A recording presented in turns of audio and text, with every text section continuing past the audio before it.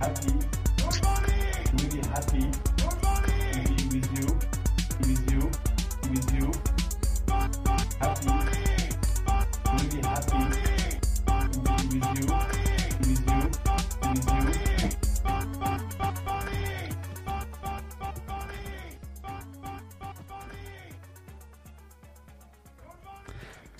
Bonjour à tous, bienvenue dans le NFT Morning. Nous sommes le mercredi 14 juin. Nous avons toujours le même générique, mais on espère changer dans pas longtemps.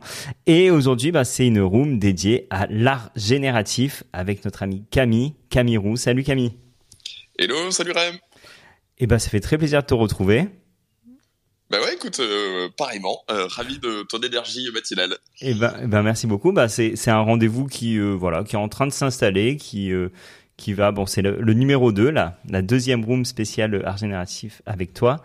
Mais je pense c'est le début de quelque chose, hein. Ouais, écoute, c'est vrai que pour à la deuxième épisode, c'est un peu compliqué encore de parler de récurrence, mais c'est vraiment l'envie. Ouais, écoute, j'avais eu des bons retours du premier. On va essayer de faire une émission sympa aujourd'hui. D'ailleurs, les retours sont toujours les bienvenus. Le but du jeu, c'est de faire quelque chose qui plaît aux gens qui écoutent, quoi. Donc, si vous avez des petites idées pour qu'on fasse quelque chose qui vous intéresse encore plus, n'hésitez pas à m'écrire. On prendra les retours. Toutes les suggestions sont bonnes à prendre. Et Absolument. Aujourd'hui, tu t'es pas venu seul, t'es accompagné par deux artistes. Alors, je te laisse... parce que je profite de ces émissions pour inviter des potes à moi et discuter avec eux. Et ouais, effectivement, j'ai beaucoup de chance aujourd'hui. J'ai deux artistes que j'adore. Donc, je vais vous les présenter dans quelques instants. Le thème du jour, ça va être le processus créatif. On a choisi ce thème-là. Ok. À chaque fois, l'objectif de ces émissions, ça va être une discussion entre artistes, un peu comme si vous surpreniez trois artistes en train de discuter, que vous les écoutez dans un coffee shop, un truc comme ça. Ah moi, ça me va très bien. Voilà. On va faire attention évidemment de pas utiliser trop de termes techniques. N'hésitez pas à intervenir si on dérape. On va essayer d'être sage. Je suis là pour ça, t'inquiète. Parfait.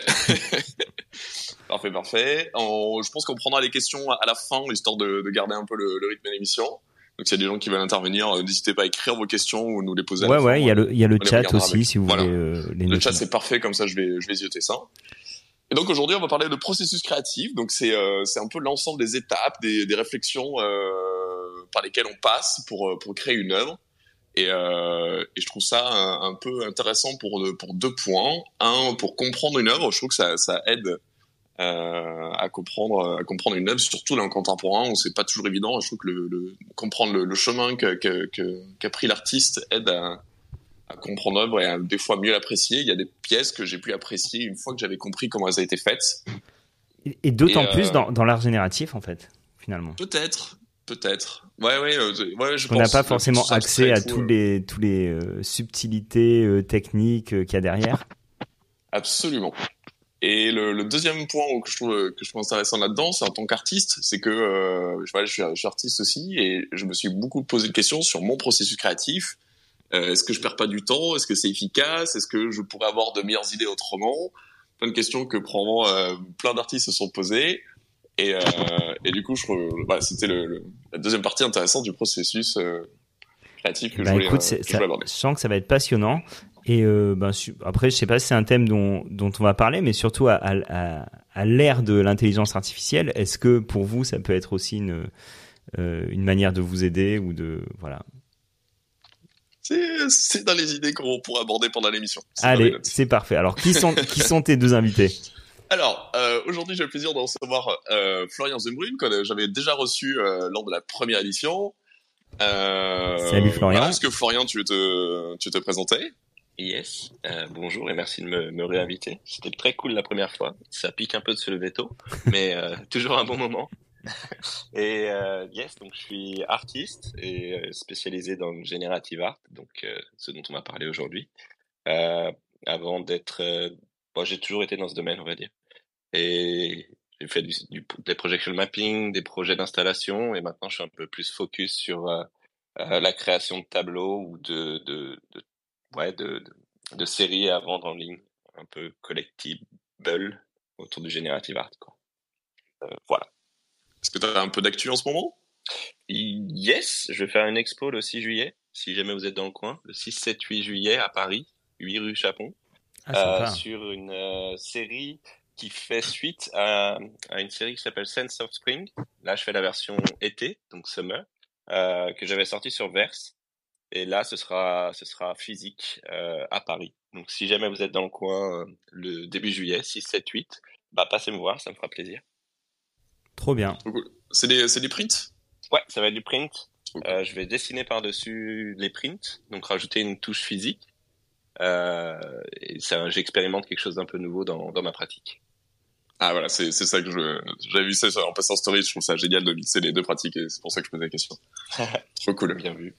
Et rue Chapon, c'est dans une galerie, dans un C'est endroit. un espace que je loue. Ouais, Ok. c'est une galerie à disposition et elle est vraiment chouette. Je suis très content de l'avoir trouvée.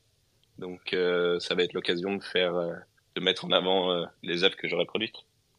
Trop bien. Eh ben, on redonnera l'adresse en fin d'émission. Cool. Tout Merci. à fait. Merci d'être là. Et bon, et comme d'hab, voilà, n'hésitez pas à suivre les artistes que j'invite dans ces émissions. Regardez leur Twitter, Instagram, et il y a souvent des très belles choses à voir et ça vous permet de suivre ce qu'ils font.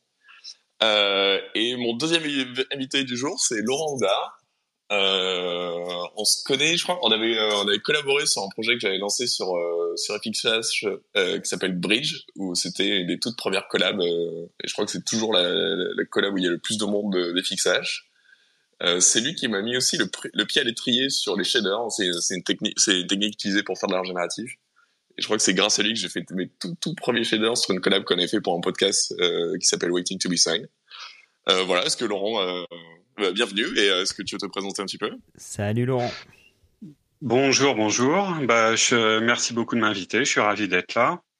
Alors moi, je suis venu à l'art génératif et au NFT en décembre 2021. Je viens à la base pas du tout de ça. Moi, je viens du code. Je suis informaticien et de la musique. Donc, je suis aussi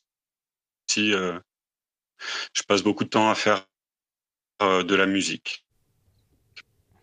Alors Laurent, Voilà. on a. Mais donc j'adore mélanger les trois en fait. Et donc les NFT, ça m'intéressait pas du tout et je suis passé brutalement à ça m'intéresse beaucoup en décembre 2021. Alors Laurent, on a un petit problème de son avec toi, mais bon, on a compris l'ensemble. Allô? Ouais, ça coupe un petit peu. Alors je sais pas d'où ça vient. Je sais pas si tu reçois des notifications en même temps ou. Bon. Camille, je te laisse poursuivre. Yes. Ok, ouais, j'ai l'impression que ça a bugué. Je sais pas trop. Peut-être, je t'invite peut-être à sortir de la room et à revenir et peut-être ce sera mieux. Non, pas du ça a l'air tout. en réseau. Hein. Je pense que c'est plutôt la connexion Wi-Fi ou Ouais, réseau ça mobile. a l'air ton réseau là. Ouais. Si tu peux te déplacer peut-être ou quelque chose comme ça. Ok, bon, on a perdu Laurent. Il est vraiment reparti. Il nous reste Florian. Bon, comment on fait? On continue comme ça? Bah ouais, bah évidemment. Oui, non, mais il va revenir, t'inquiète. Ok. Alors du coup, pour commencer, peut-être, est-ce que Florian, tu pourrais nous présenter des travaux que tu as fait dans le passé et le processus créatif qu'elle est avec? Parce que comme ça serait trop cool de te découvrir un peu au travers de la façon dont tu travailles. Ok, ça me paraît pas mal. Je pense que je peux parler des dernières séries que j'ai sorties, qui vont être Foundation. Je peux même remonter à avant Foundation, Créature, Foundation. Ouais, peut-être 1, 2, 3, tu vois, qui ont des processus assez caractéristiques et différents. Bah en fait, ils ont tous le même processus, donc Ah bah c'est parfait. assez drôle. Je pense que sur toutes ces séries-là, j'ai commencé par la technique. Donc je voulais faire un tableau qui allait être créé avec des millions de lignes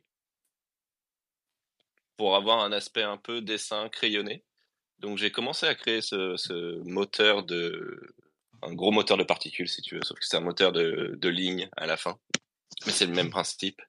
Et à partir de là, j'ai commencé à plugger des différents paramètres dessus pour pouvoir customiser l'ensemble et pouvoir un peu bricoler avec ce moteur de particules. et en rajoutant des paramètres l'un après l'autre, ça rajoutait des fonctionnalités et ça permettait d'aller dans des directions un peu nouvelles. Et ensuite, j'ai rajouté une dimension qui était un peu des motifs, donc représenter des motifs avec ce moteur de particules. Donc ça a été un peu de l'expérimentation liée à la technique. Puis quand la technique était présente et me permettait de faire de plus en plus de choses, je rajoute énormément de paramètres et des contrôles aussi. Donc au final, mon écran devient des barres de sliders, des boutons, ce genre de choses qui permet de contrôler, de changer des paramètres à l'écran. Et c'est un ensemble d'expérimentations, de tests et d'ajustements au final. Je sais pas si ça fait sens. On pense quoi, Camille? Ouais, si. Laurent, je pense qu'on t'entend un écho. Ouais, bah, super. Attends, j'ai toujours l'écho. Non, je l'ai plus. Et ouais, ça fait tout à fait sens. J'aurais curieux de peut-être que en savoir un peu plus sur l'idée que tu avais au départ et à quel point peut-être tu colles à ce que tu avais en tête ou à quel point t'improvises, à quel point le rendu est pas ou est pas ce que tu voulais au départ. Ça commence à changer dans mon process. Par exemple, la dernière série, je sais exactement où je voulais aller et j'ai réutilisé un peu tout ce moteur que j'ai développé. En fait, ça fait 1 an et demi que j'ai une base de code qui devient de plus en plus précise et accomplie, on va dire, qui me permet de faire des choses que je contrôle de plus en plus. À la base, sur les premières séries que j'ai créées avec, c'est un peu la série qui s'est révélée à moi. Donc, c'est en jouant avec mon outil, en changeant des paramètres, que j'ai commencé à avoir des créatures, par exemple, ou que j'ai commencé à avoir une grille qui était un peu différente des grilles qu'on voit d'habitude. Et, et du coup, au début, c'est un peu les séries qui sont révélées à moi via mon code et via mes paramètres. C'est ce que je trouve un peu fascinant dans le générative art, c'est que des fois, tu commences à coder, tu commences à aller dans une direction et tu sais pas du tout où tu vas te retrouver au final. Maintenant, quand je dis que ça commence à changer, c'est parce que j'ai fait évoluer la base de code et je sais exactement ce qu'elle peut faire, tu vois. Donc, quand je veux créer quelque chose qui va ressembler à la nature ou à des champs ou à un paysage, je sais à peu près comment y aller. Et on va dire que j'ai des sujets qui me plaisent de plus en plus aussi. Euh, donc il y a une partie expérimentation et aussi je me permets de me perdre dans la création, on va dire. Et il y a une partie contrôle dedans, une partie surprise et une partie maîtrise. Ouais, je comprends. Super intéressant. Est-ce que Laurent, tu veux faire le même exercice? C'était l'idée de présenter peut-être un ou deux projets à toi et de nous présenter le processus créatif qui était derrière? Eh ben, je peux essayer, ouais. Est-ce que vous m'entendez bien? Ça a l'air mieux là. Ok. Alors moi, je suis dans une direction assez différente parce que je repars en gros d'une feuille blanche à chaque fois et j'ai vraiment une grande part à l'expérimentation je me fais quand même un petit framework, mais je réutilise un minimum de code parce que j'aime vraiment repartir de zéro et c'est aussi ça qui me donne des idées un peu en tombant sur des choses au hasard en codant, à vrai dire. L'interaction avec le hasard me donne c'est ça qui me donne une direction au final. C'est en faisant que je tombe sur des trucs qui me surprennent. Et la surprise m'inspire beaucoup. Et, alors sinon, je peux vous parler de... Alors il y a un projet... je fais souvent des collaborations. J'aime beaucoup faire ça. C'est un truc qui me fascine. Et ça vient de la musique. Je trouve que c'est dans les collaborations avec les autres que je trouve le plus d'inspiration en musique et ça marche aussi en fait dans les NFT alors que je pensais au départ que c'était une activité assez solitaire et à vrai dire les choses les plus réussies sont celles où j'ai été c'est les collaborations pour moi. Est-ce que tu pourrais nous présenter peut-être le processus sur un ou deux projets que tu as fait? Parce que tu as fait des pièces quand même très différentes et j'ai en tête aussi un projet que tu avais fait avec FXtender où du coup, t'es accompagné sur la DA et ça m'intéresse aussi pas mal de savoir comment se passait le processus créatif dans ce cas-là, si mes souvenirs sont bons. Ouais, alors c'est le projet Speed of Dark. Yes. Donc c'était avec la plateforme Tender. Donc c'est une collaboration avec Adam qui est le fondateur de Tender et alors lui il a lancé une sorte de best-of de FXH, donc où il met en avant sur la plateforme tout ce qui se fait de mieux sur FXH, et en parallèle de ça il a lancé des collaborations où lui ne code pas du tout, mais joue un rôle en tant que directeur artistique, on va dire, et moi pour ma part il m'a beaucoup aidé à pousser les idées dans des directions que vraiment aller au bout des choses, et c'est quelque chose que j'aurais pas forcément fait tout seul. Et ça a beaucoup aidé le travail à aboutir et à aller le plus loin possible. Il a aussi beaucoup de culture en art, en photo, et il a, au fur et à mesure de la création ou dans la recherche d'idées, il m'avait envoyé pas mal de visuels sur lesquels je m'étais basé. Donc ça a été un échange pendant même avant de savoir où est-ce qu'on allait. On a beaucoup échangé sur ce qui nous intéressait, sur des choses qui nous plaisaient à tous les deux, pour trouver un sujet et approfondir le sujet. Donc ça a beaucoup joué sur le processus créatif, et c'est ça qui a donné ce que ça a donné au final. Et c'est très beau, et c'est sur FXH. J'aime beaucoup ce projet. C'est juste, je me permets d'intervenir, mais c'est intéressant ce que tu dis, Laurent, sur le fait que les collaborations, pour toi, c'est vraiment ce qui est le plus intéressant dans ta manière de travailler. Et j'ai l'impression que c'est aussi finalement, c'est pas une innovation, c'est-à-dire il y a toujours eu des collaborations entre artistes dans le monde d'avant, on va dire, mais j'ai l'impression que c'est beaucoup plus facile aujourd'hui, et ça va beaucoup plus loin. Alors c'est clair que FXH là aujourd'hui propose directement dans la plateforme, dans les contrats, de pouvoir collaborer. Donc c'est assez immédiat au niveau gestion des droits, gestion du partage des revenus sur le primary market, sur le secondary, tout est en place pour nous aider à collaborer.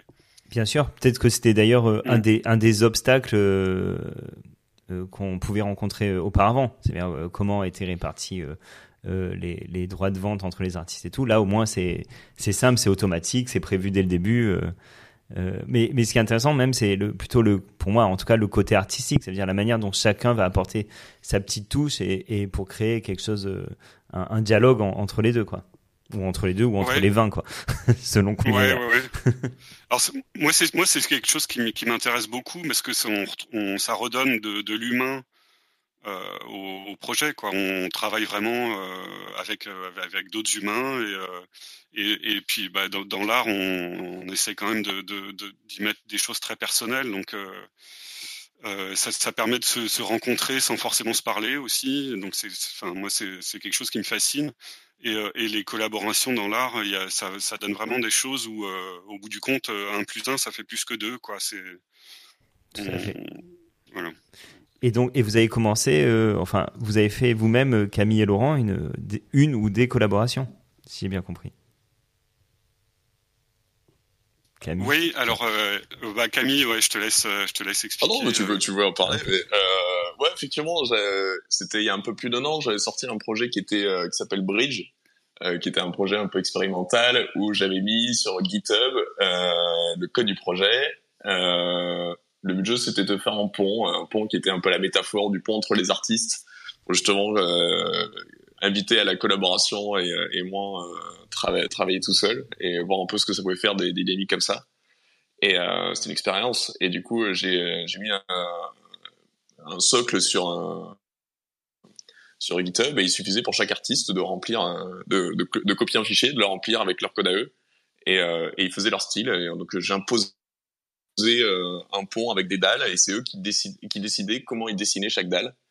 Et ça a donné un projet où il y a plein de ponts avec 25 ou 26 styles différents, de 25 artistes différents. Et je crois que ça reste toujours le projet qui a embarqué le plus d'artistes sur FXH.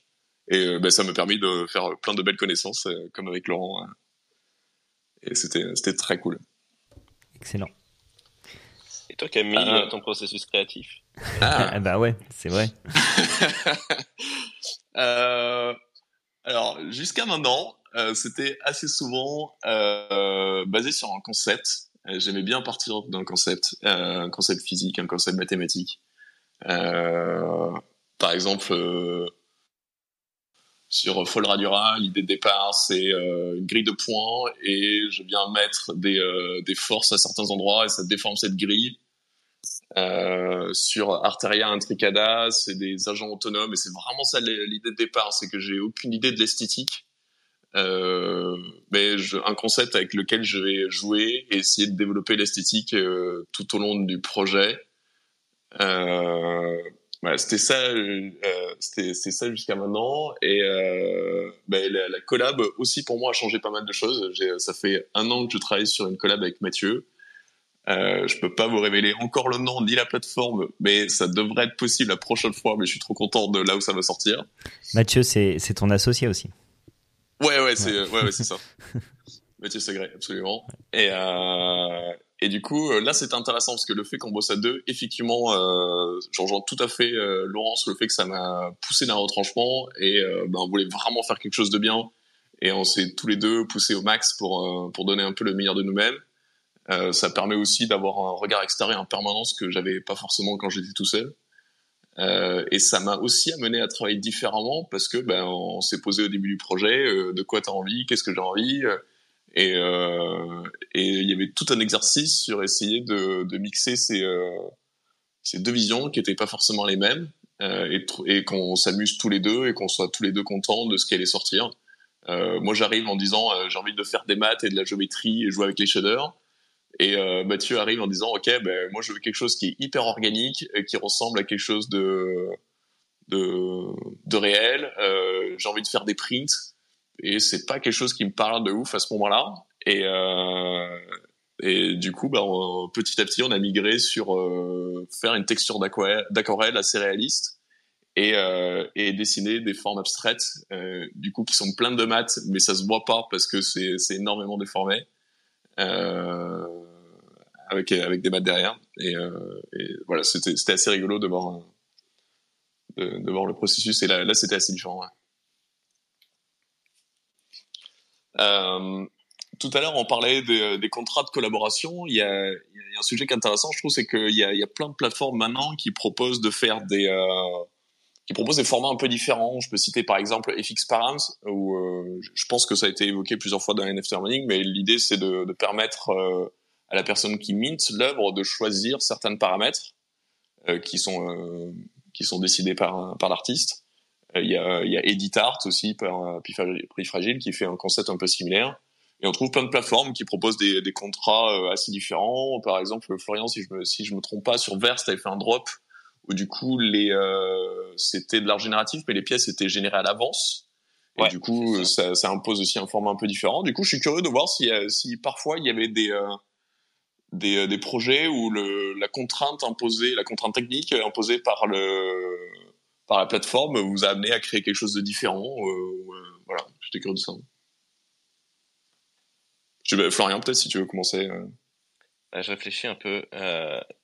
J'ai envie de dire oui, mais au final, pour Verse, à la base, là, je les ai fait en artist curated, ils appellent ça. Donc, en effet, les pièces sont générées à l'avance et sélectionnées par l'artiste.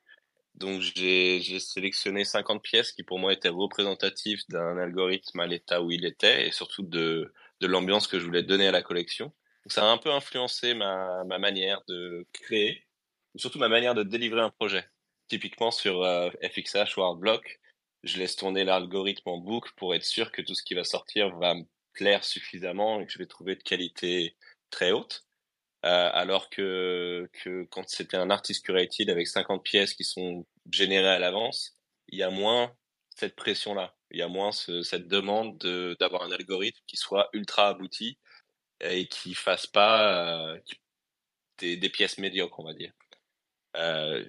Pour tout ce qui est FX Param, j'ai pas encore expérimenté. Et il y a aussi quelque chose qui s'appelle Collector Curated sur Verse, que je trouve très intéressant dans le sens où, bah pareil, comme c'est le collectionneur qui va faire tourner l'algorithme jusqu'à ce qu'il trouve des pièces qui vont lui plaire absolument. Je pense qu'il y a une contrainte qui est un peu différente sur la manière de finir un projet. Je peux pas trop en parler, mais clairement, parce que mais je trouve que c'est ultra intéressant d'aller dans des domaines un peu nouveaux parce que ça fait réfléchir à la manière dont on finit un projet. Et toi Laurent, est-ce que t'as des expériences comme ça avec des plateformes qui imposent un format un peu différent? Alors moi, SFX Params, je suis en train de jouer avec, mais j'ai pas encore fini et j'ai pas encore trouvé ma façon de faire. Je trouve que, c'est tellement vaste comme possibilité que je sais pas encore quoi en faire. Je suis un peu perdu dans l'océan de ce qu'on peut faire avec.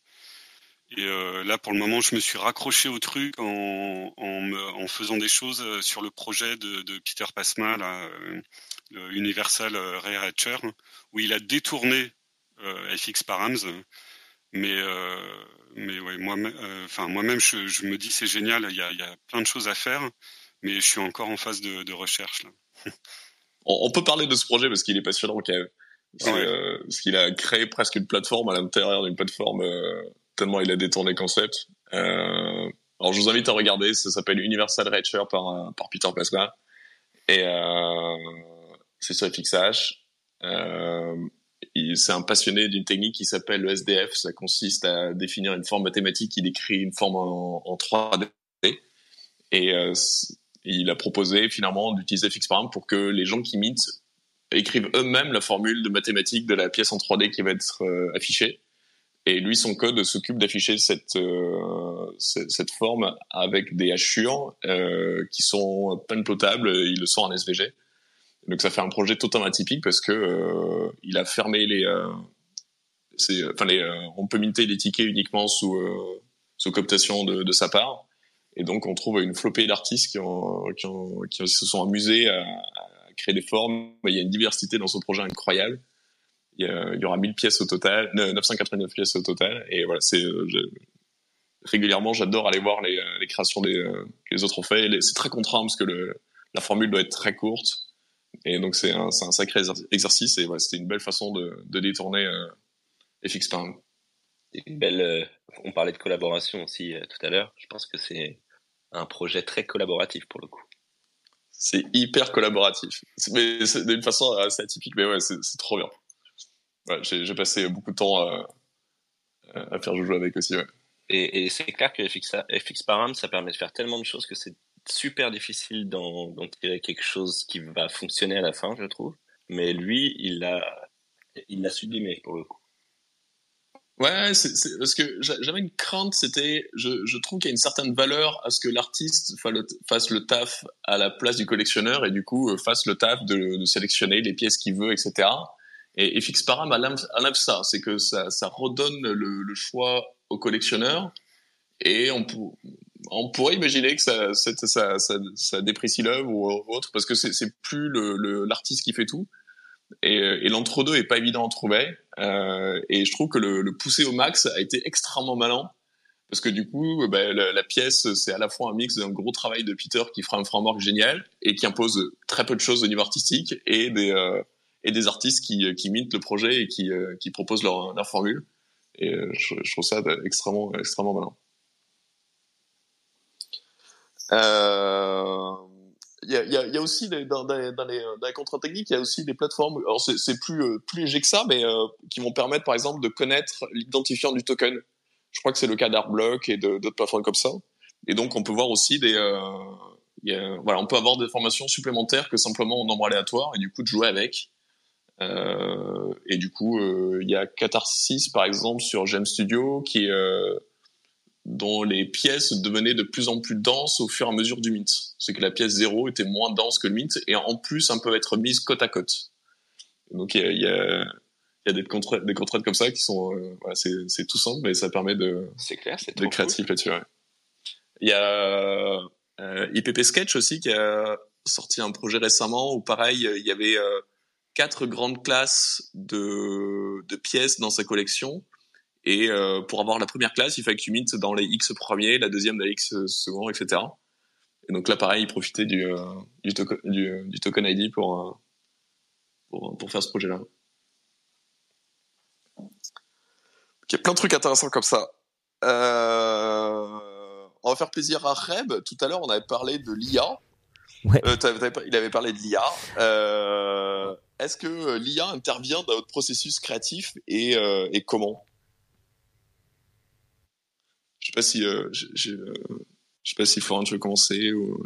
Alors, pour le moment, je m'en sers en tant que très peu pour le moment, mais j'aime bien l'imaginer en tant qu'outil de brainstorming qui remplace un peu Pinterest, dans le sens où ça permet un peu de découvrir quelque chose qui va être nouveau et ce que j'aime bien avec l'IA, c'est qu'on a la même surprise qu'avec le génératif art, dans le sens où notre algorithme peut nous surprendre à un moment quand on le fait tourner de nombreuses fois. Il y a des belles surprises qui apparaissent et ça nous inspire et ça permet d'aller dans des nouvelles directions. Je trouve que l'IA c'est la même chose dans le sens où c'est une grosse boîte de Pandore plus ou moins contrôlée et ce qui va apparaître peut être surprenant ou peut inspirer énormément. Donc pour le moment, je m'en sers plus comme outil de brainstorming. Ça n'a pas impacté des projets que j'ai faits, mais je pense que ça va avoir une place dans mes projets futurs. Là, tu parlais d'IA de génération d'images. Ouais, de génération d'images. Ah ouais, et c'est vrai qu'il y a maintenant ChatGPT et compagnie. ChatGPT pour moi, c'est mon assistant sur tout ce que je fais mal ou que j'ai pas envie de faire, typiquement du marketing, de la communication, de la stratégie. Je m'en sers de cette manière, c'est-à-dire que je vais discuter avec ChatGPT pour affiner certaines idées, affiner des concepts de communication, de release, mais pas de manière créative. Par contre, des mid-journées ou autres, c'est là, je m'en servirai plus de créativité visuelle.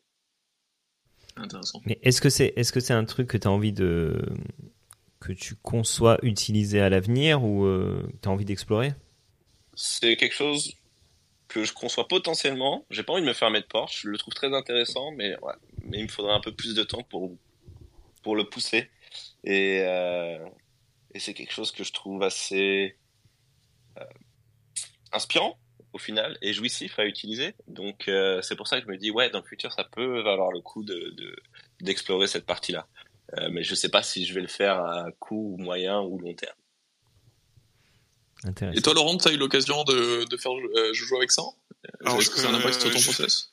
J'ai fait joujou avec ça, ouais, et puis c'est exactement ça, faire joujou, c'est-à-dire que j'ai pas été plus loin. C'est un truc que je trouve en même temps passionnant, mais j'ai l'impression que c'est pas trop fait pour moi. C'est-à-dire ça pourrait m'aider pour générer du texte ou à partir d'idées, et puis mais si, ça peut être aussi utilisé pour la partie générer du code, par exemple. Mais je sais que là-dessus, pour le coup, j'irai pas là-dedans. C'est que je pense que je suis peut-être trop vieux pour changer de processus créatif à ce niveau-là. Je sais pas, mais et puis pour les images, il y a un côté, je trouve, où tout finit par se ressembler, qui fait que en même temps, j'ai un peu peur de passer à côté de quelque chose, donc je surveille toujours. Je fais un petit peu joujou, mais à chaque fois, je vais pas plus loin pour le moment. Ok.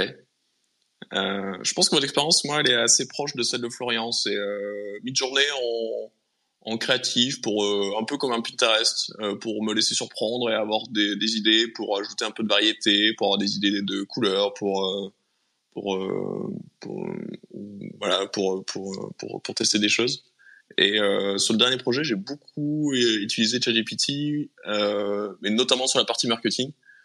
On voulait assez bien documenter le projet, c'était très agréable pour pour transformer des notes écrites un peu à l'arrache en français ou en anglais et en faire un bon article en anglais. Résumer ça pour en faire des tweets. Alors c'est toujours très imparfait, mais ça fait un bon brainstorming et ça a permis de repérer quelques idées. C'était assez cool pour ça. Et je m'en suis un peu servi dans le code. C'est que on fait beaucoup de domain warping, c'est qu'on déforme des formes géométriques. Et ChatGPT, par exemple, était une bonne aide pour avoir des idées de façon de déformer cette grille, par exemple. Donc on s'en est aussi servi. Il n'était pas très bon pour nous filer le code directement, mais il était assez bon pour nous aider des idées d'algo. Donc on s'en est aussi servi pour ça. Du coup, c'était des idées d'algo, c'est-à-dire il t'écrivait créativement ce que ton algo pourrait faire. Il nous donnait des types d'algo. Tu vois, on disait on veut déformer une grille avec du domain warping, et du coup il dit vous pouvez faire du noise, mais vous pouvez aussi utiliser des cosines pour le faire, mais vous pouvez aussi utiliser un algo de blur que vous faites tel truc, des rotations dans l'espace, c'est intéressant. Et quand tu le tritures un petit peu, tu peux même avoir le pseudo-algo derrière. Et voilà, là le projet il était en shader et il a l'air assez mauvais pour créer du code GLSL, donc c'était pas très intéressant. Mais le pseudo-code était plutôt bon. Là, vous m'avez perdu, là. Pardon. C'est t'as tout à fait raison d'intervenir. En fait, je hochais de la tête un peu comme quand on écoute de la musique. Mais j'étais perdu. Non, tu fais très bien d'intervenir. Le GLSL, c'est le langage parlé par les cartes graphiques. Et du coup, mon dernier projet repose principalement là-dessus. Et ChatGPT l'a pas très bien compris visiblement et est assez mauvais pour générer du code GLSL directement. Mais en vrai, je trouve que ChatGPT est assez mauvais sur du génératif art avancé, on va dire. Il va être bon pour des bases, ou bon pour. Je me suis retrouvé dans une situation similaire de génération de terrain, et j'ai un peu joué avec lui pour demander quel type d'algorithme fonctionnerait. Et du coup, il y avait plein de noms d'algorithmes qui sont sortis, ou de noms de noise, etc. Et j'ai trouvé ça assez intéressant dans le sens où il y en avait que j'avais pas en tête, et ça m'a permis de les recreuser un peu. Mais au final, pour pondre du code pour nous dans ce domaine-là, on n'y est pas encore. Par contre, pour pondre du code type React ou autre, plus fonctionnel, plus produit, il est plus solide. Ok, intéressant. En phase d'apprentissage, je pense que c'est sûr que c'est un outil super intéressant. Ça remplace l'éditeur de code d'un côté et le navigateur internet pour aller voir sur les forums ou les sites spécialisés. On a tout ensemble, tout intégré, quoi. Est-ce que pour rester dans la technique, on va essayer de faire gaffe à bien préciser les termes. Est-ce que GLSL, c'est un sujet vachement intéressant parce que je trouve que c'est une technique qui joue dans l'inspiration qu'on peut avoir, parce que ça renverse complètement la façon de penser. Est-ce que tu peux arriver à le décrire? Parce que j'ai aussi vécu ça où je suis passé de P5 qui est la lib très classique à GLSL sur mon dernier projet. Et effectivement, c'est un changement de paradigme majeur et ça m'a permis de penser les pièces différemment. Est-ce que tu arriverais à décrire le changement que ça te permet d'avoir? Alors c'est pas évident à décrire, ouais, mais donc en P5 on part des formes, on dit je veux faire un rectangle, je veux faire un rond, et puis on compose à partir de formes et de coordonnées. Et GLSL, on part de chaque pixel va être calculé en parallèle, et on essaye de trouver une formule qui va trouver la couleur de chaque pixel en fonction de ses coordonnées à l'écran. Donc c'est complètement différent. Je sais pas si c'est clair. Pour quand on est non technique, je sais pas trop, à vrai dire, comment le décrire autrement. Ah, mais est-ce que ça te donne une explication qui est... Alors attends, faut... Vas-y, répète, faut que je me concentre un peu plus. Je pense que tu peux considérer P5 un peu l'équivalent peut-être de Paint, où tu vois un logiciel de dessin très classique, où tu dessines des formes... Jusque-là, ça va. Des rectangles et des cercles, etc. Et tu peux pas faire énormément plus que ça, donc c'est plutôt par la multiplication de ces formes-là que tu travailles. Et en shader, tu vas plutôt travailler au niveau du pixel. C'est un code qui va s'exécuter sur chaque pixel et qui va faire un truc là-dessus. Et ça change complètement de paradigme parce que tu peux pas dessiner un cercle. Si tu dessines un cercle, il faut que chaque point qui est plus près de tel point que les autres, ils seront de telle couleur. Et c'est comme ça qu'il définit un cercle, mais t'as pas une fonction de cercle du tout. Okay. Et ça t'amène à penser très différemment. Et du coup, c'est un terrain de jeu radicalement différent si tu veux. Voilà, pour les artistes. Donc c'est agréable parce que c'est comme si un peu si tu changeais d'instrument quand t'étais musicien, tu vois. C'est très différent. Très intéressant. J'étais pas concentré parce que je lisais en fait j'étais dans le chat et je voyais qu'il y avait une question de Magic King. Alors Magic King qui est assez actif d'ailleurs ce matin dans le chat. Alors il demande quels sont les frameworks utilisés pour la génération. Bon, ça on a un peu parlé du coup à l'instant. Là, c'était notamment P5 et GLSL. Alors on peut aller un peu plus loin. Peut-être que Florian qui a utilisé des frameworks qui font des surcouches GLSL, notamment 3JS, si j'ai pas de bêtises, peut-être que tu peux nous parler. Alors attends, juste parce que il complète sa question et il dit également comment s'inscrivent-ils dans la technologie blockchain et NFT. Florian, tu veux tenter une réponse? Yes. Moi, j'utilisais beaucoup de 3JS au début. Je l'utilise moins maintenant parce que j'ai enlevé 3JS de ma pipeline pour avoir un framework un peu maison qui permet de faire beaucoup de 3D ou beaucoup de shaders, donc beaucoup de GLSL dont on parlait tout à l'heure. Et par contre, comment ça s'inscrit dans la blockchain? En général, je crois que c'est le cas de beaucoup d'artistes. Ça fait partie du code qui va être inscrit dans la blockchain au final. Donc, on apporte la librairie. Ou par exemple, Artblock, ils ont des versions de 3JS ou de P5JS, P5, ou d'autres librairies de ce genre-là qui sont directement inscrites sur la blockchain et qui laissent laissent l'artiste utiliser. Donc, au final, ça va bloquer la librairie à une version particulière. Et il faut que l'artiste joue avec cette version. Donc, si jamais il y a eu plein de nouvelles features entre-temps, tant pis pour la personne qui voulait les utiliser, mais c'est déjà pas mal.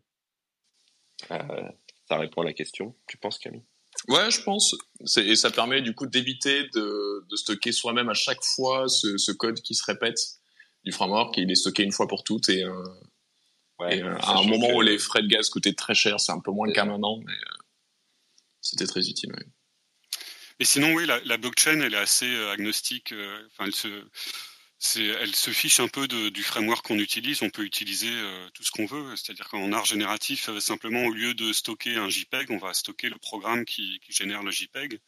Mais c'est du JavaScript et que ça utilise un tel ou tel framework, c'est pas du tout important pour la blockchain.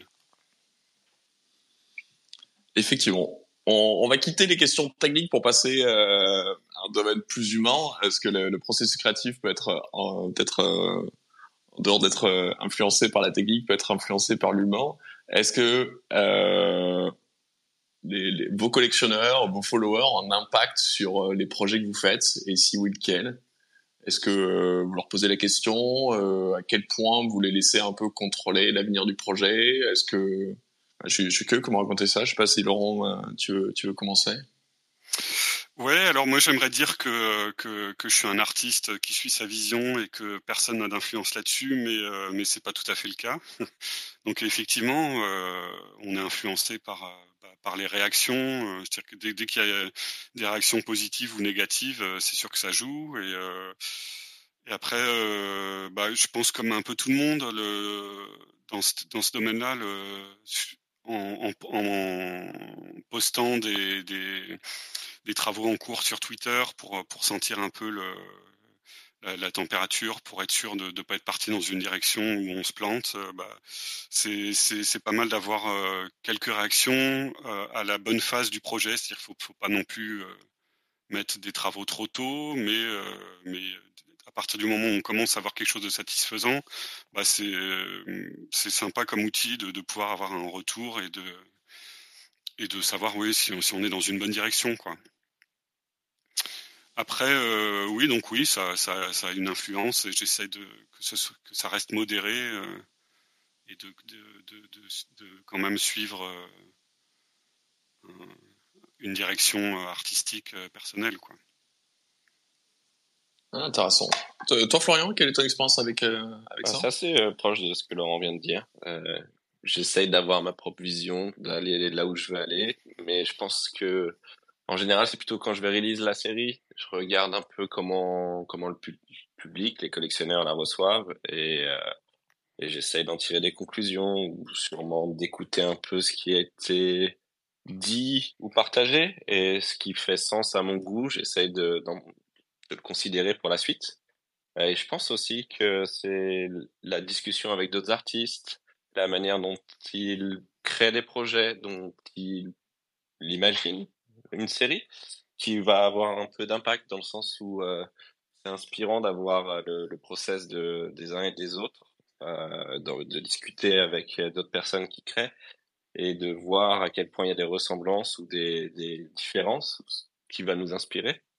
Je pense que cette partie-là a un impact aussi sur mon travail. Ou de discuter avec des personnes quand, par exemple, la série que je suis en train de travailler là, comme elle est très physique, quand je la montre à des personnes qui la voient pour la première fois, j'essaie d'écouter un peu, de voir la manière dont ils l'aperçoivent, voir si ça résonne avec ce que je voulais aussi dire ou faire. Donc, il y a une partie, j'essaie de rester fort sur ma vision, mais en même temps, c'est très dur de jamais être... de rester imperméable à soit la critique, soit les remarques, soit les aspects comment dire, les compliments ou les l'opposé des compliments, quoi.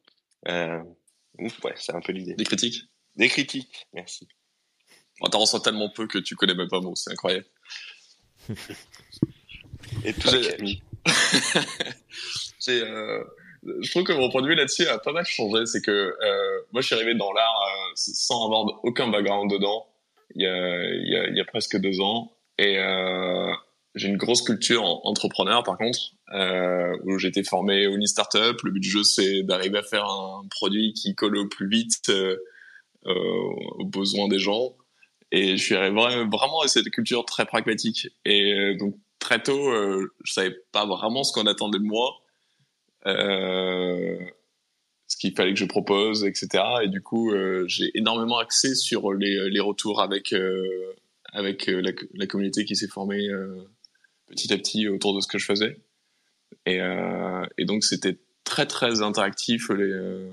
La plupart des projets fixage, les followers et les artistes jouent un gros rôle sur ce que le projet devient.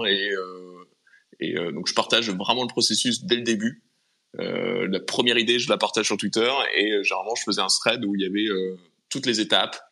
Là je galère, ça fait 3 jours que j'essaie de faire des trucs beaux, j'y arrive pas, je change autre chose, il y a quelqu'un qui veut dire tu veux peut-être essayer de tracer je sais pas quoi, ok j'essaye, c'est mieux, non mais là c'est trop symétrique, et c'est vraiment très d'interaction comme ça, avec un petit défaut, c'est que du coup il y a toujours c'était très compliqué de savoir quand s'arrêter, de savoir à quel point c'était une idée que j'appréciais moi, et en même temps ça apportait des choses géniales. C'est que je dois un des gros changements qui fait tout le projet Folra Dura à un artiste que j'aime beaucoup qui s'appelle Nude Roux, où je trace des points, des grilles de points que je déforme, et c'est un peu vide, et ça ressemble pas mal à un projet que j'ai fait juste avant.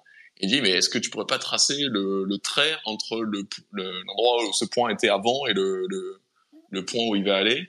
Et dès que je fais ça, ça a une tête un peu de fourrure, c'est un look assez vite organique, et qui se restera à la fin du projet, mais ça change complètement le projet, et c'est quelqu'un d'extérieur qui me l'apporte, et je trouvais ça très cool, et du coup c'était un peu leur projet aussi. Donc j'ai beaucoup aimé ça, et je pense que plus le temps passe, plus peut-être je me fais un peu confiance, et j'ai des envies, et donc ça, je prends peut-être un peu plus de distance avec ces retours-là, et même si je continue à partager beaucoup ce que je fais, mais voilà, ça a un peu changé, ouais. Et ça amène d'ailleurs à une question que je voulais poser, c'était le processus créatif, peut-être à un moment il faut qu'il s'arrête, et comment vous gérez la notion de fini? C'est une notion qui est très dure. À quel moment vous considérez que vous êtes allé au bout de votre processus? Voilà, je suis très curieux que vous disiez ça. Je sais pas si Florian, tu veux commencer. Yes, c'est une très bonne question. En général, pour moi, c'est plutôt le temps. Il y a deux choix. Soit je me fixe une deadline pour me dire, OK, je vais me forcer à finir cette série-là pour ce moment-là. Et en vrai, c'est assez dur parce que des fois, c'est très clair que la série est terminée et des fois, l'algorithme, il est tellement vaste que il faut faire des choix. Et je pense que sans la deadline, c'est plutôt quand j'arrive à me lever tous les matins pendant 2-3 semaines en me disant OK, là je suis satisfait. J'ai vraiment un algorithme qui est solide, qui me donne des résultats qui me plaisent à chaque fois. Donc ça peut prendre longtemps et je dirais soit le temps, soit la deadline. Et toi, Laurent? Alors moi c'est assez simple. En fait, je m'arrête quand souvent je me retrouve bloqué et où je commence à aller à l'envers, c'est-à-dire que je fais des modifications et puis c'est de pire en pire. Donc je me dis il est temps d'arrêter et c'est bon. Même si je vois qu'il y aurait encore des choses à faire, il y a un moment où j'y arrive plus. Et donc je me dis c'est le moment. Il y a beaucoup une question, je trouve, de dynamique, c'est-à-dire qu'on est un peu dans la création, dans une sorte d'euphorie, mais de processus où voilà, on est content, on rajoute des choses, ça se passe bien, ça donne des idées, on est dans une boucle comme ça de création, et puis il y a un moment où ça s'arrête, quoi. Donc là, moi, là, c'est ce moment-là où je m'arrête et où je me dis, il est temps de réaliser le projet. Ok. Alors, j'avais quelques petites questions. En fait, déjà, c'est passionnant de vous écouter discuter. Effectivement, on a l'impression d'avoir une conversation d'artistes dans un dans un bistrot en train de donc c'est vraiment hyper intéressant. Moi, je me demandais parce que je me rends compte que vous avez quand même chacun votre style finalement qui est assez marqué et je me demandais, est-ce que c'est important pour vous de rester fidèle est-ce que dans votre processus créatif justement il y a cette volonté d'être dans la fidélité de ce que vous avez fait précédemment pour je sais pas si vous comprenez ma question. Ouais, moi, je pense parce qu'en fait, j'ai l'impression que le terrain de jeu, il est immense. Vous pourriez partir dans tous les sens, mais il y a une cohérence dans tout ce que vous faites. Et je voulais savoir si c'était vraiment important pour vous de rester dans ça, quoi, dans cette cohérence. Après, j'ai l'impression que la cohérence, elle vient que c'est quelque chose de très personnel de toute façon, et que le but aussi, c'est d'aller aussi loin qu'on peut. Donc on peut pas aller très loin dans toutes les directions. À un moment, il faut se concentrer sur un style qu'on trouve au fur et à mesure.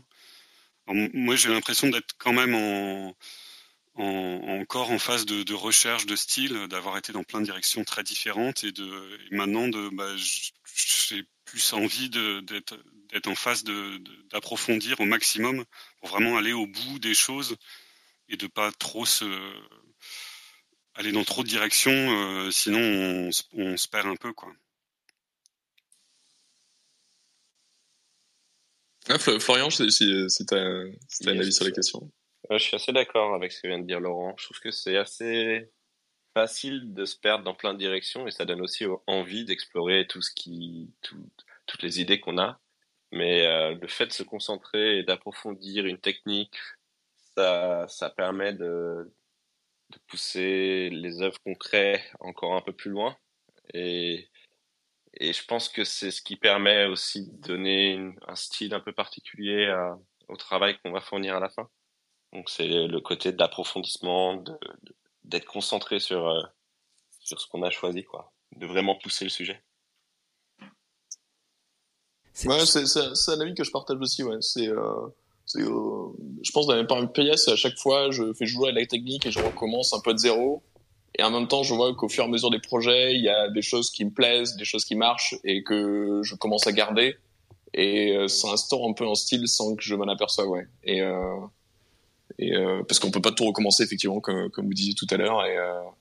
Et le fait de garder une base permet de tout de suite avancer un peu plus vite et d'aller plus dans les détails, se concentrer sur plus de choses. Mais et je trouvais ça intéressant. C'était passionnant aussi quand vous parliez des relations finalement avec les collectionneurs, la manière dont ils peuvent influer aussi sur votre art. Et je me demandais en fait comment je vais pouvoir formuler. Dans une logique purement économique, est-ce que parfois votre style c'est pas aussi ce qui est susceptible de se vendre derrière en fait? Ouais, alors moi je pense que ça marche pas trop. Si on essaye de faire ça, on fait que des copies. Ouais. Okay. Et le style qui se vend, c'est au contraire des gens qui ont trouvé leur style, qui arrivent à pousser les choses au bout. Et à en faire quelque chose de personnel. Je pense que c'est un mirage. Enfin, oui, personne. Enfin, je pense, on n'essaye pas de copier, quoi. On essaye de. Et puis après, ouais, le but, c'est vraiment de faire quelque chose de très personnel. Si on fait des copies, ça se verra que c'est des copies. Bien sûr. Et je rappelle aux auditeurs que la première groupe sur l'art génératif parlait justement de style. On avait notre ami Florian ici présent et Julien là-bas. Et donc peut-être que si vous voulez approfondir cette notion, vous pouvez écouter la rediff de l'émission du mois précédent. Je la repartagerai effectivement. Trop cool. Et allez, dernière petite question. On parlait de collaboration également. Comment vous choisissez les artistes avec qui vous avez envie de collaborer? Est-ce que c'est des gens que vous repérez le travail sur les réseaux, comment se passent les liens en fait de collaboration? Peut-être Laurent, toi qui as fait beaucoup de collabs, si tu veux commencer là-dessus. Ouais, alors c'est sûr que on n'a pas envie de collaborer avec n'importe qui au hasard. Et puis la blockchain c'est particulier parce que c'est quand même inscrit pour la vie, donc on va pas faire n'importe quoi. Après, même en n'ayant jamais parlé à des gens, moi c'est des rencontres par des réseaux sociaux, mais qui sont des vraies rencontres humaines. Ok. Donc c'est par ce biais-là, par les réseaux sociaux, que j'ai rencontré tout le monde. Intéressant. Et Florian, toi, une expérience dans les collabs? Ouais, moi ce serait plus des gens que je connais, que j'ai rencontrés et que je sais qu'il y a un bon match, que j'ai rencontré dans la vraie vie, je veux dire, et que j'ai pris quelques verres ou des dîners, des repas le midi. Et je sais qu'il y a une bonne entente et que je peux faire confiance à la personne parce que il faut que je sois sûr qu'on va s'entendre et qu'on va finir le projet plutôt que de perdre du temps et de l'énergie dans quelque chose qui n'aboutira pas. donc toi, tu es plus sur le côté humain, quoi. Ouais, clairement. Ouais. Et pour moi, c'est un peu ça aussi. Ouais, c'est que plus le temps passe, plus je passe du temps sur mes projets pour les affiner. Et du coup, ça ressemble un peu à chercher un associé ou, enfin, tu vois, par exemple, la collab que je fais avec Mathieu, du coup, qui est aussi mon associé de la vraie vie. On a commencé à bosser sur le projet il y a 1 an, donc c'est 1 an de taf. Et il faut que tout le monde s'amuse tout le temps, et c'est un vrai sujet. C'est beaucoup de temps, il faut qu'on sache travailler ensemble. Et c'est vrai que là, c'était trop bien que ce soit un ami, qu'on sache travailler. Et du coup, assez vite, tu vois, on s'est jamais frité. Et ce qui pourrait arriver avec des gens où t'as peut-être pas l'habitude de travailler. Donc pareil, je partage beaucoup le côté humain comme ça, où c'est pas un choix anodin peut-être, ouais. Génial. Eh ben écoutez, ça fait presque 1 heure qu'on est ensemble. John malheureusement ne nous a pas rejoint. Bon, il a dû avoir. Il va se reposer, c'est très bien. c'est exactement ça. En tout cas, merci. C'était vraiment très, très agréable de vous écouter, très intéressant. Je sais pas. Merci pour l'invite, c'était trop cool. Eh ben merci beaucoup. Je sais pas, Shirley, ce que tu en as pensé. Bah écoute Rémi, c'était très intéressant. Merci à tous les intervenants et les artistes surtout d'y avoir participé. Et j'avais peut-être un point à ajouter. Et avec ce plaisir. sera peut-être une bonne transition justement pour notre podcast de demain. Exactement, c'est pour ça que je t'ai fait monter sur scène aussi. Super. Alors, c'est justement une question qui n'a pas été abordée et je pense que c'est normal puisque on a dit là, on avait surtout des artistes qui intervenaient. Moi, je me situe plutôt du côté business. Avec Digitalux, en fait, c'est une agence marketing. Je travaille pour les marques et en collaboration avec des artistes. Donc, comme j'ai dit, je m'intéresse au côté business et légal aussi des choses. Et je pense justement qu'il y a un point qui pourrait être intéressant. Alors, je vais peut-être un petit peu plomber l'ambiance après cette heure où c'était assez stimulant au niveau créatif. Mais je discute depuis pas mal de temps avec plusieurs avocats justement qui sont spécialisés à la fois en NFT, en propriété intellectuelle. Et aujourd'hui, et ce serait bien peut-être justement d'avoir après le retour de Camille et Florian pour voir comment est-ce qu'ils gèrent ça ou même comment ils l'ont expérimenté de leur côté. Mais aujourd'hui, Rémi, au niveau purement légal, il y a un flou juridique en ce qui concerne la propriété intellectuelle pour l'art qui est généré avec de l'intelligence artificielle. La juridiction dit aujourd'hui, en gros, l'art que vous créez avec les logiciels d'intelligence artificielle que vous utilisez n'est pas protégé au niveau IP.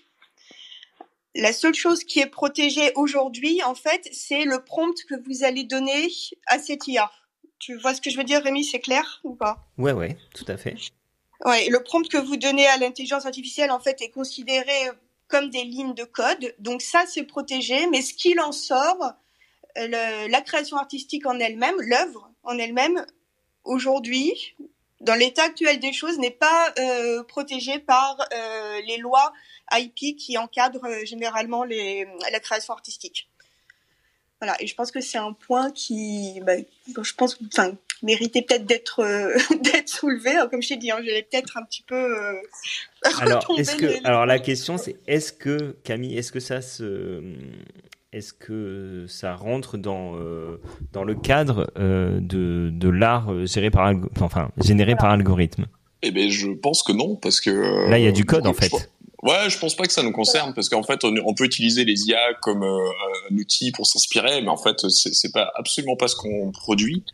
C'est que l'art génératif, on produit du code qui, lui, va générer des images, mais à aucun moment l'IA n'intervient dans cette génération-là. Elle est juste là, un assistant pendant la création, mais il y a une énorme différence entre l'art génératif et l'art IA, et c'est pas les mêmes outils utilisés, donc on n'utilise pas l'IA, donc je pense pas qu'on soit concerné par ça. Est-ce qu'il peut y avoir de la contrefaçon de code? Oui, mais après c'est du droit d'auteur là. On est vraiment sur du code, c'est que effectivement c'est pas légal d'utiliser le code de quelqu'un d'autre, etc. Mais du coup c'est un droit plus classique et je pense qu'il est un peu plus établi, si j'ai pas de bêtises. Mm-hmm. Mais non, l'IA n'intervient pas dans la génération de nos œuvres. Ok, parce que bon, il y a certains artistes qui pour le coup eux utilisent de l'IA. Mais ça c'est un vrai problème, ouais. D'accord, je comprends. Okay. Absolument. Mais je pense qu'on fera sûrement une room juridique sur les œuvres générées par intelligence artificielle et voilà, savoir un petit peu où en est le droit de ce côté-là. Écoutez, merci Camille, merci beaucoup. Camille, déjà on va sûrement se retrouver peut-être le mois prochain. Ouais, avec grand plaisir. T'as déjà une idée de Ouais, il y a un thème que j'aimerais bien aborder, ce serait les différentes plateformes. Oui, on en avait parlé de ça, ouais. Bien sûr. Parce que je pense que je pourrais annoncer mon prochain drop à ce moment-là, et en plus je pourrais raconter un peu l'expérience avec cette plateforme-là, et ça me fera un sujet de plus. Mais je trouve ça vachement intéressant. Alors de l'extérieur déjà de faire un petit éventail des plateformes qui existent, parce qu'il y en a énormément. Là en ce moment, ça pullule. Et ça devient même compliqué pour des gens qui font ça toute la journée. Sur l'art génératif, tu parles. Ouais, il y en a tous les 15 jours ou tous les mois, il y a une nouvelle plateforme. Donc c'est marrant parce que tu nous dis donc il y a de plus en plus de plateformes et bizarrement, j'ai l'impression on en a déjà parlé, mais on est un peu dans un creux de la hype est un peu passée sur l'art génératif. Je sais pas si vous le ressentez aussi. Je sais pas en termes de vente ou en termes d'intérêt. Ouais, le marché est peut-être plus lent, mais ça n'empêche pas la création. Et en fait, il y a toujours plein de choses qui se passent et c'est génial à voir de l'intérieur. Et du coup, on voulait. Enfin, je trouvais ça super intéressant de le montrer. D'accord. Parce qu'en fait, c'est hyper créatif, ça apporte des choses, ça permet à beaucoup plus d'artistes de diffuser leur art de différents moyens.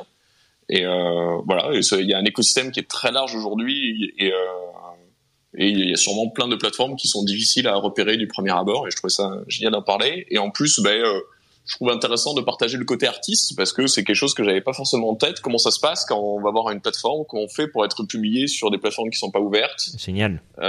C'est quoi les contraintes qu'ils posent, les délais, qu'est-ce qu'ils demandent pour candidater.